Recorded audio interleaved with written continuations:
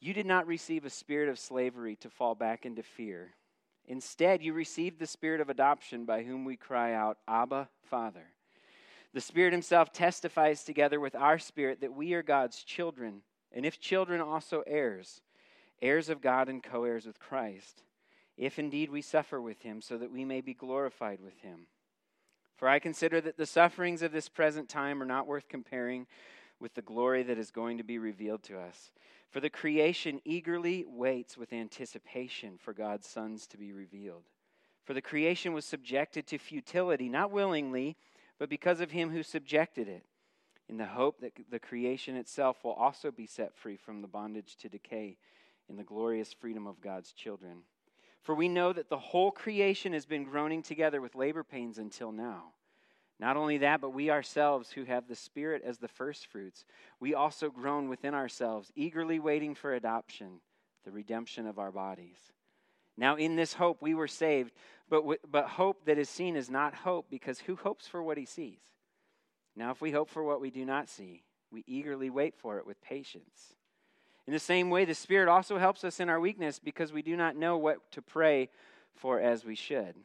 But the Spirit himself intercedes for us with unspoken groanings. And he who searches our hearts knows the mind of the Spirit, because he intercedes for the saints according to the will of God. We know that all things work together for the good of those who love God, who are called according to his purpose. For those he foreknew, he also predestined to be conformed to the image of his Son, so that he would be the firstborn among many brothers and sisters. And those he predestined, he also called. And those he called, he also justified. And those he justified, he also glorified. Will you pray with me? Father, we thank you for your word. We thank you that it is fitting and truthful and pertinent to all the things that we face in this life. We thank you that it is useful for training and correcting and rebuking and teaching us so that we might be thoroughly equipped for every good work. We thank you, God, that your word is true and steadfast, unchanging, and that through it and by your Spirit and in your church, you've given us everything that we need for life and godliness through your Son. So we pray that you'd help us to fix our eyes on him tonight as we open up your word together. May your Spirit enlighten our hearts that we might know the blessings of God in Christ through this. In Jesus' name we pray. Amen. Okay, so 1 week left, and 2020 is in the rearview mirror, right?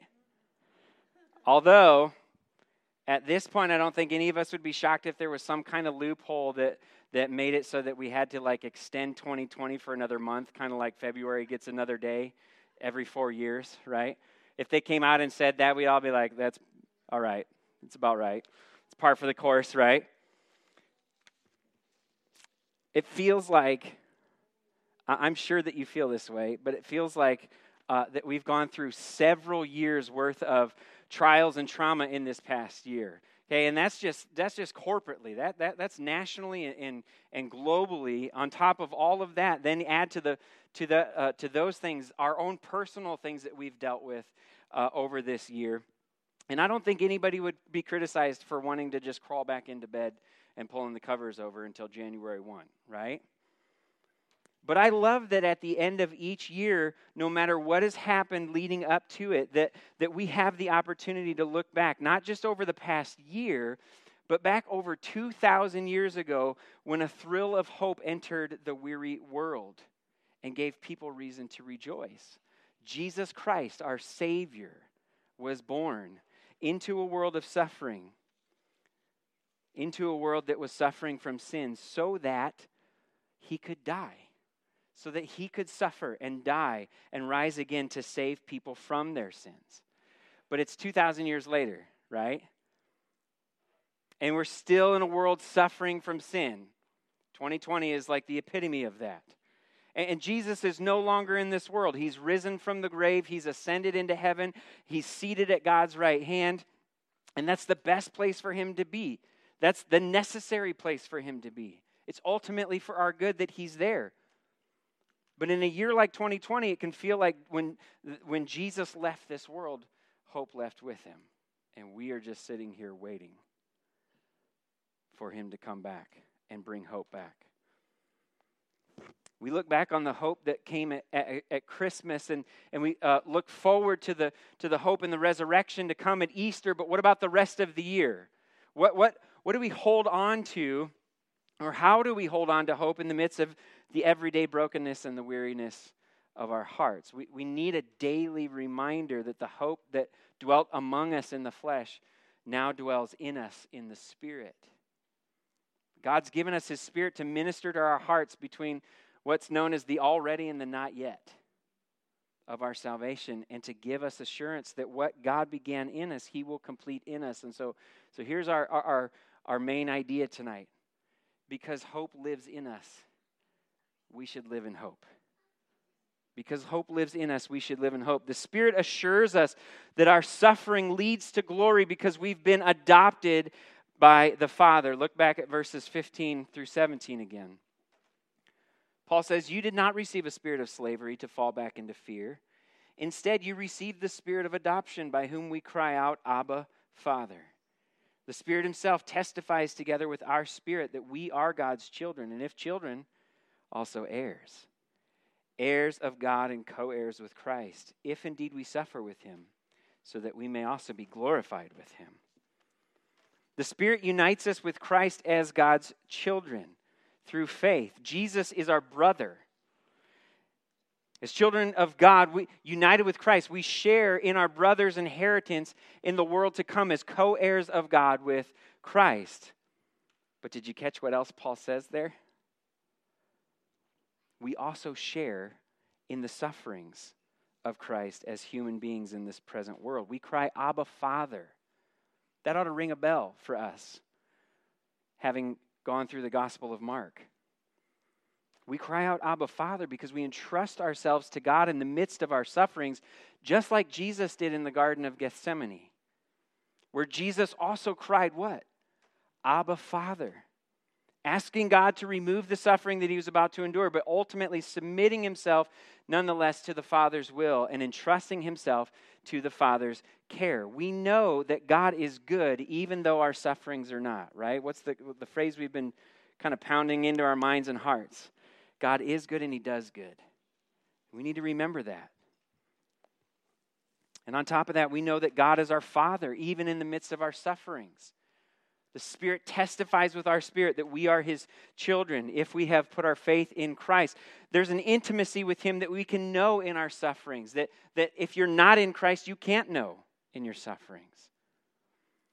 And the truth that we are God's children is foundational to our understanding of the sufferings that we go through. The assurance that the Spirit gives us that we are God's children enables us to draw closer to our Father in the midst of our sufferings rather than distancing ourselves further from Him, because we know that He is good and He does good.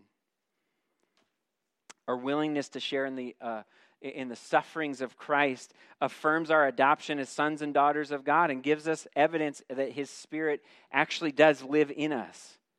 And it's His Holy Spirit who seats that assurance of adoption deep into our innermost being and gives us the hope that our suffering leads to glory. The Spirit also understands our pain, and He helps us put it into perspective. Look at verse 18. "For I consider that the sufferings of this present time are not worth comparing with the glory that is going to be revealed to us. For the creation eagerly waits with anticipation for God's sons to be revealed. For the creation was subjected to futility, not willingly, but because of Him who subjected it, in the hope that the creation itself will also be set free from the bondage to decay into the glorious freedom of God's children." You know what I love about the Bible?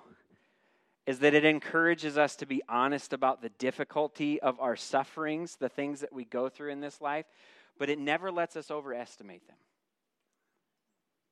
It's actually when we're honest about the degree of suffering that we endure that we're able then to have a truer gauge for the glory that will be revealed to us. When we think about the glory that's to come, we have no category for that, right? But we do have a category for suffering. And what does He say? It's not worth comparing. It may feel like the weight of the world is on our shoulders now, but that weight will soon be swallowed up by the riches of God's grace to us in Christ that not even the cosmos can contain. When we measure the weight of our suffering relative to our ability to handle it, it feels crushing, doesn't it? But when we measure the weight of the glory to come relative to the weight of our suffering now, that glory bottoms out the scale so forcefully that it catapults our suffering into the abyss. This is what Paul's talking about. It's not even worth comparing. He's not diminishing the suffering. He's just trying to help us see the glory. 2 Corinthians 4:15 through 17 says, again, this is Paul, "Indeed, everything is for your benefit, so that as grace extends through more and more people, it may cause thanksgiving to increase to the glory of God. Therefore, we do not give up. Even though our outer person is being destroyed, our inner person is being renewed day by day. For our momentary light affliction is producing for us an absolutely incomparable, eternal weight of glory." I love how he stacks those adjectives. The culminating glory of God's creation will be the release of bondage to decay and the revelation of all those whom he's created in Christ and adopted as his sons and daughter. The entire creation, including human beings, was subjected to futility by God because of Adam's sin in the garden. It's part of the curse. His sin caused God to curse all of creation. But do you notice that God, when he cursed all of creation, he didn't do it without also offering hope of renewal?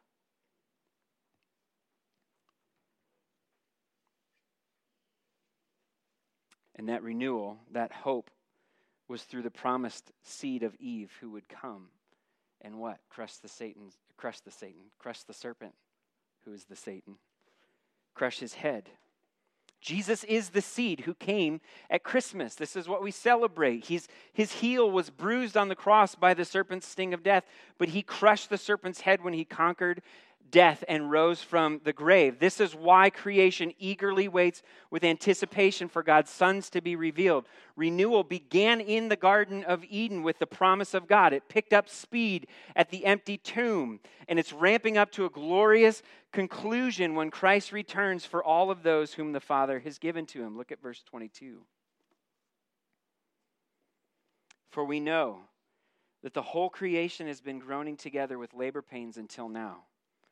Not only that, but we ourselves, who have the Spirit as the first fruits, we also groan within ourselves, eagerly waiting for our adoption, the redemption of our bodies." The world is pregnant with the promise of renewal. This is what Paul's saying. And the labor pains remind us that renewal is not far off. COVID-19 is a labor pain. It's a labor pain that causes creation to groan. We had the most active Atlantic hurricane season on record in 2020. It's a labor pain that causes creation to groan. Every evidence of decay and death that we see and hear and destruction is a labor pain in a groaning world. And with each labor pain, with each groan, we who have hope, yes, we hear the cries. Yes, we hear the mournings. Yes, we hear the shouts for it to end. But we also ought to be hearing in the midst of the labor pains, "Here he comes. Here he comes. Get ready." Renewal is coming. And we who have tasted the first fruits, as Paul says, of this renewal through the indwelling Spirit. This is the down payment we learned in Ephesians of our inheritance to come. We also groan with creation in eager expectation for the day when our deliverance will finally be complete. There's an end. It's coming. And it's glorious for all of us who are in Christ.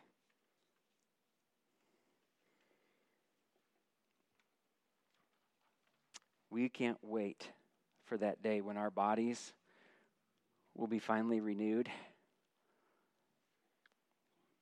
when we won't have any more aches and pains,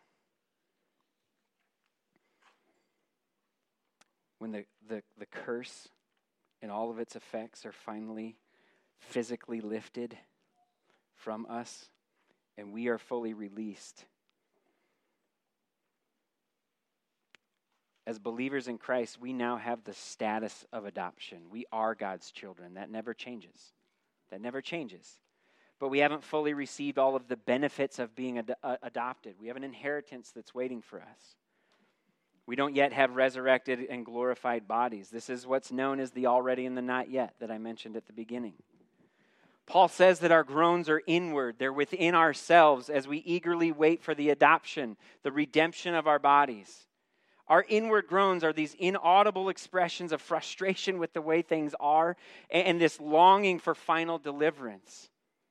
Now, we certainly groan outwardly, right? Has anybody not complained in 2020? You don't want a lump of coal in your stocking. But Paul's talking about groaning that's deep in our souls. It's an inward groaning that mourns over the futility of this present world and calls it what it is, but also eagerly beckons the new world to come.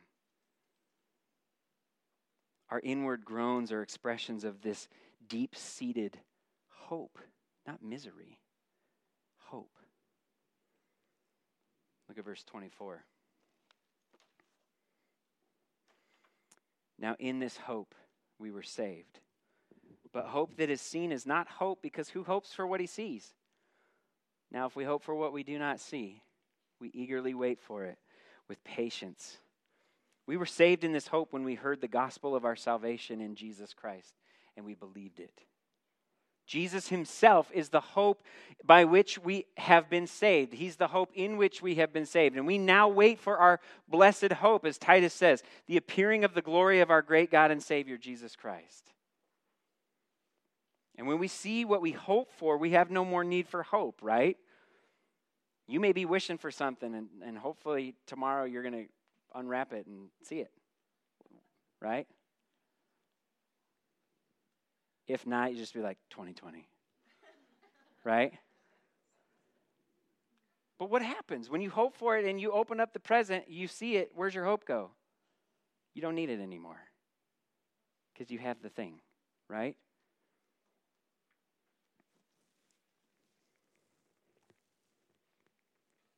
So because we know that we will one day see what we hope for, even though we can't see it in full now, we eagerly wait for it with patience, is what Paul says.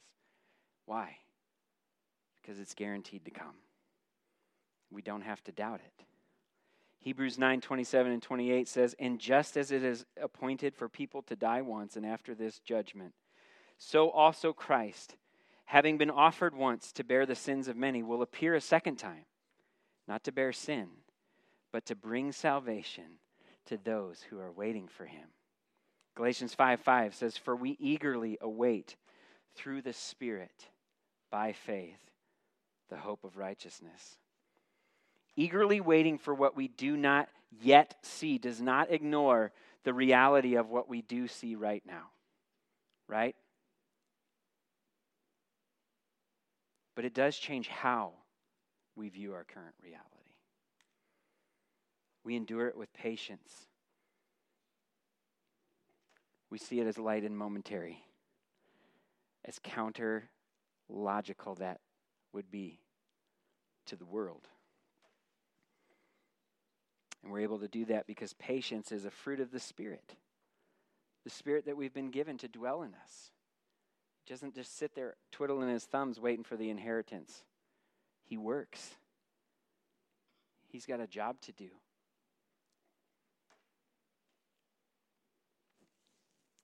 He lives in us and he longs with us because he understands our need. Look at verse 26.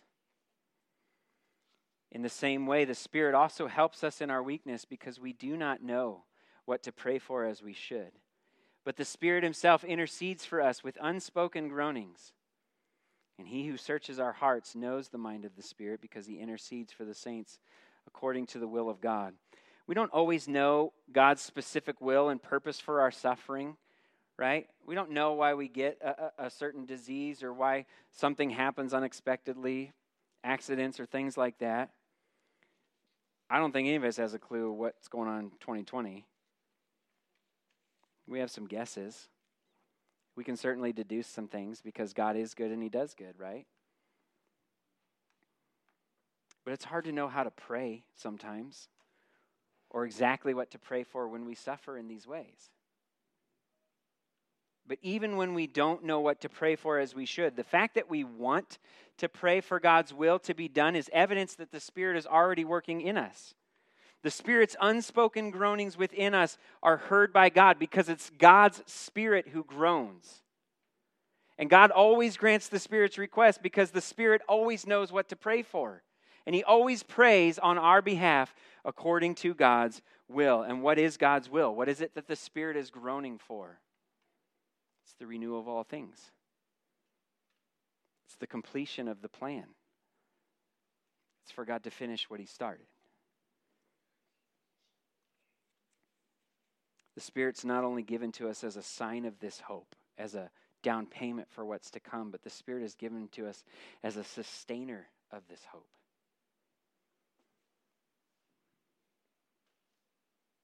I find it comforting to know that the Lord isn't waiting on my words in order to answer my prayers. Maybe more so in 2020 than ever before. And yet, you and I are still instructed to pray. Because prayer focuses our minds and our hearts on God and his ability to bring about all his will in all the things. But when we're at a loss for words, God's own Spirit dwelling within us intercedes on our behalf. And God not only knows our hearts, but he knows our sufferings. Aren't you glad he sees both things? Aren't you glad he knows? He understands both better than we ever will. And because of that, he always knows how to pray for us. And the Father always knows how to answer. It's also comforting to know that God himself longs for the renewal of all things. And this is an important point, maybe one of the most important ones for us to remember tonight. God longs for the renewal of all things. He's not just sitting here waiting idly by, laughing at us as we suffer along. God yearns for it to be final and complete. He's not callous to our suffering or unrelenting in it, even though he's the one who subjected us to it through the curse of sin. Listen to Lamentations 3:31 through 33. For the Lord will not reject us forever. Even if he causes suffering, he will show compassion according to the abundance of his faithful love. For he does not enjoy bringing affliction or suffering on mankind. The English Standard Version says he does not afflict from his heart. We just talked about this last Sunday. God's heart is mercy. Thomas Brooks was an old English Puritan preacher from the 1600s, so you know he knows what he's talking about. God takes no delight to afflict his children, Brooks says. It goes against the grain of his heart. It grieves him to be grievous to them. It pains him to punish them. And it's like death to him to strike them. He has no inclination or no disposition to the work of afflicting them. We need to remember that even though God has subjected the world to futility, he didn't do so without the promise of renewal, because mercy flows from his heart even when judgment comes from his hand. The futility won't last for his children, but the glory will never end. This is a truth that we need to wrap our minds around more and more. Even as the Lord longs for the renewal of all things and the fulfillment of all his promises, we must not mistake his patience in our suffering as a vindictive prolonging of it. Why? Because he sent Christ at the exact right time. The first time, while we were still sinners. And he died for our sins. And he'll send Christ at the exact right time, the second time, to gather all his people and end our suffering. God patiently awaits for the final redemption of his children in order to continue to give people the opportunity to turn to him in faith right now. His merciful heart longs for them to do so. 2 Peter 3, 8 and 9. Dear friends, don't overlook this one fact. With the Lord, one day is like 1,000 years, and 1,000 years like one day. The Lord does not delay his promise, as some understand delay, but is patient with you, not wanting any to perish, but all to come to repentance. And as those who have come to repentance, putting our faith in Christ, we can endure suffering and share the gospel with others as we wait patiently because we know that it's coming to an end. And we now share the Father's heart for the lost. And because the Spirit helps us anchor our hope to this grand redemptive plan that the Father has put in place. Look at verse 28. We know that all things work together for the good of those who love God, who are called according to his purpose. For those he foreknew, he also predestined to be conformed to the image of his Son, so that he would be the firstborn among many brothers and sisters. And those he predestined, he also called. Those he called, he also justified. And those he justified, he also glorified. What Paul says in these 3 verses is a concise summary of our hope. And I love how he frames it up with the phrase, we know. Not we think, not we wish, we know. This is a surety that we have as believers in Christ. We can know the why of our suffering. It, along with everything else, is for our good.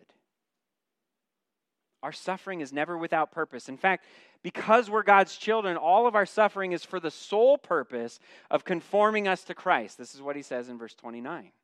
It's never for our punishment. It's always for our transformation in Christ. That's the good for which he works all things together on our behalf. Our conformity to Christ brings us deeper fellowship with the Father and deeper joy in the Spirit in the midst of our sufferings. And the Father desires deeper fellowship with us and to give us deeper joy in the Spirit, so he continues to conform us to his Son. This is what he's doing. From before the foundation of the world and on into the glory of eternity, God has planned all things for the good of his children. And he works all things according to his redemptive plan.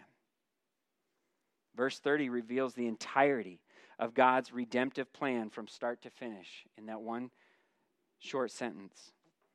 He chose us in his Son and saved us through his Son so that he can glorify us with his Son, our brother, Jesus Christ. And even though we have yet to be glorified, we have yet to receive new bodies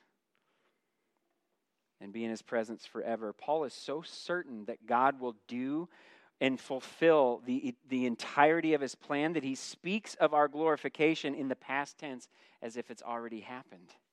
Why? Because there's no way it won't. God has already decreed it, and his decree cannot be overturned. We'll go back to Ephesians 1. We've been here a couple weeks ago, verses 4 through 6. For he chose us in him before the foundation of the world to be holy and blameless in love before him. He predestined us to be adopted as sons through Jesus Christ for himself, according to the good pleasure of his will, to the praise of his glorious grace that he lavished on us in the beloved one. Go down to verses 13 and 14. In him you were also sealed with the promised Holy Spirit, when you heard the word of truth, the gospel of your salvation, and when you believed. The Holy Spirit is the down payment of our inheritance until the redemption of the possession to the praise of his glory. Our present hope is firmly set in the concrete determination of God from eternity past and his guaranteed completion of it in eternity to come. Christian hope is an eager expectation of the guaranteed fulfillment of all of God's promises to us in Christ.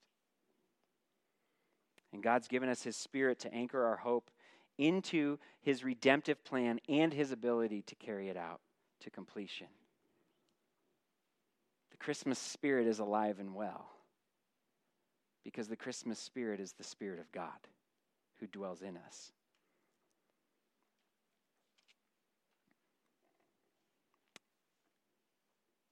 lives in us as children of God who are eagerly waiting for the glory of God while we suffer in the brokenness of this world.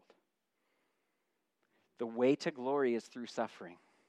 We can't go around it. This is what Paul says. This is what God calls us to. Jesus himself says it multiple times. But the way through suffering is eager expectation with hope, with joy, with patience. But we don't have to produce this hope. Aren't you glad? God has given it to us through his indwelling Spirit. The Holy Spirit is our thrill of hope in a weary world. So we can look back with joy at the hope that was revealed in Christ's birth, and we can look forward with eager expectation to the glory that will be revealed to us. But let's not forget the hope that remains in the here and now with us, while we wait with patience and endure the light and momentary sufferings of this present time. Because hope lives in us, we should live in hope. And that means that we live in fellowship with the Spirit who lives in us, marveling at the evidence and assurance that he gives us that we've been adopted by the Father as his children, taking comfort in knowing that he understands our pain and he feels it with us and he groans with us, and depending on his power to bring eternal completion to what God began before the foundations of the world. Whatever 2021 has in store, it's probably not going to fix all that 2021 screwed up. And it most certainly will have its own share of labor pains. But with each one we endure, we can also be assured that renewal is coming. It's on its way. So as we celebrate our Savior's birth once again this Christmas, let's do so in the hope that was birthed in us through faith in his life and in his death and in his resurrection. Let's proclaim this gospel of hope to a weary world as we suffer patiently alongside those who are in despair. And let's eagerly wait with great anticipation for the day when hope is no longer needed. Why? Because we'll see what we've hoped for face to face, and we will bow in worship. Amen? Would you pray with me?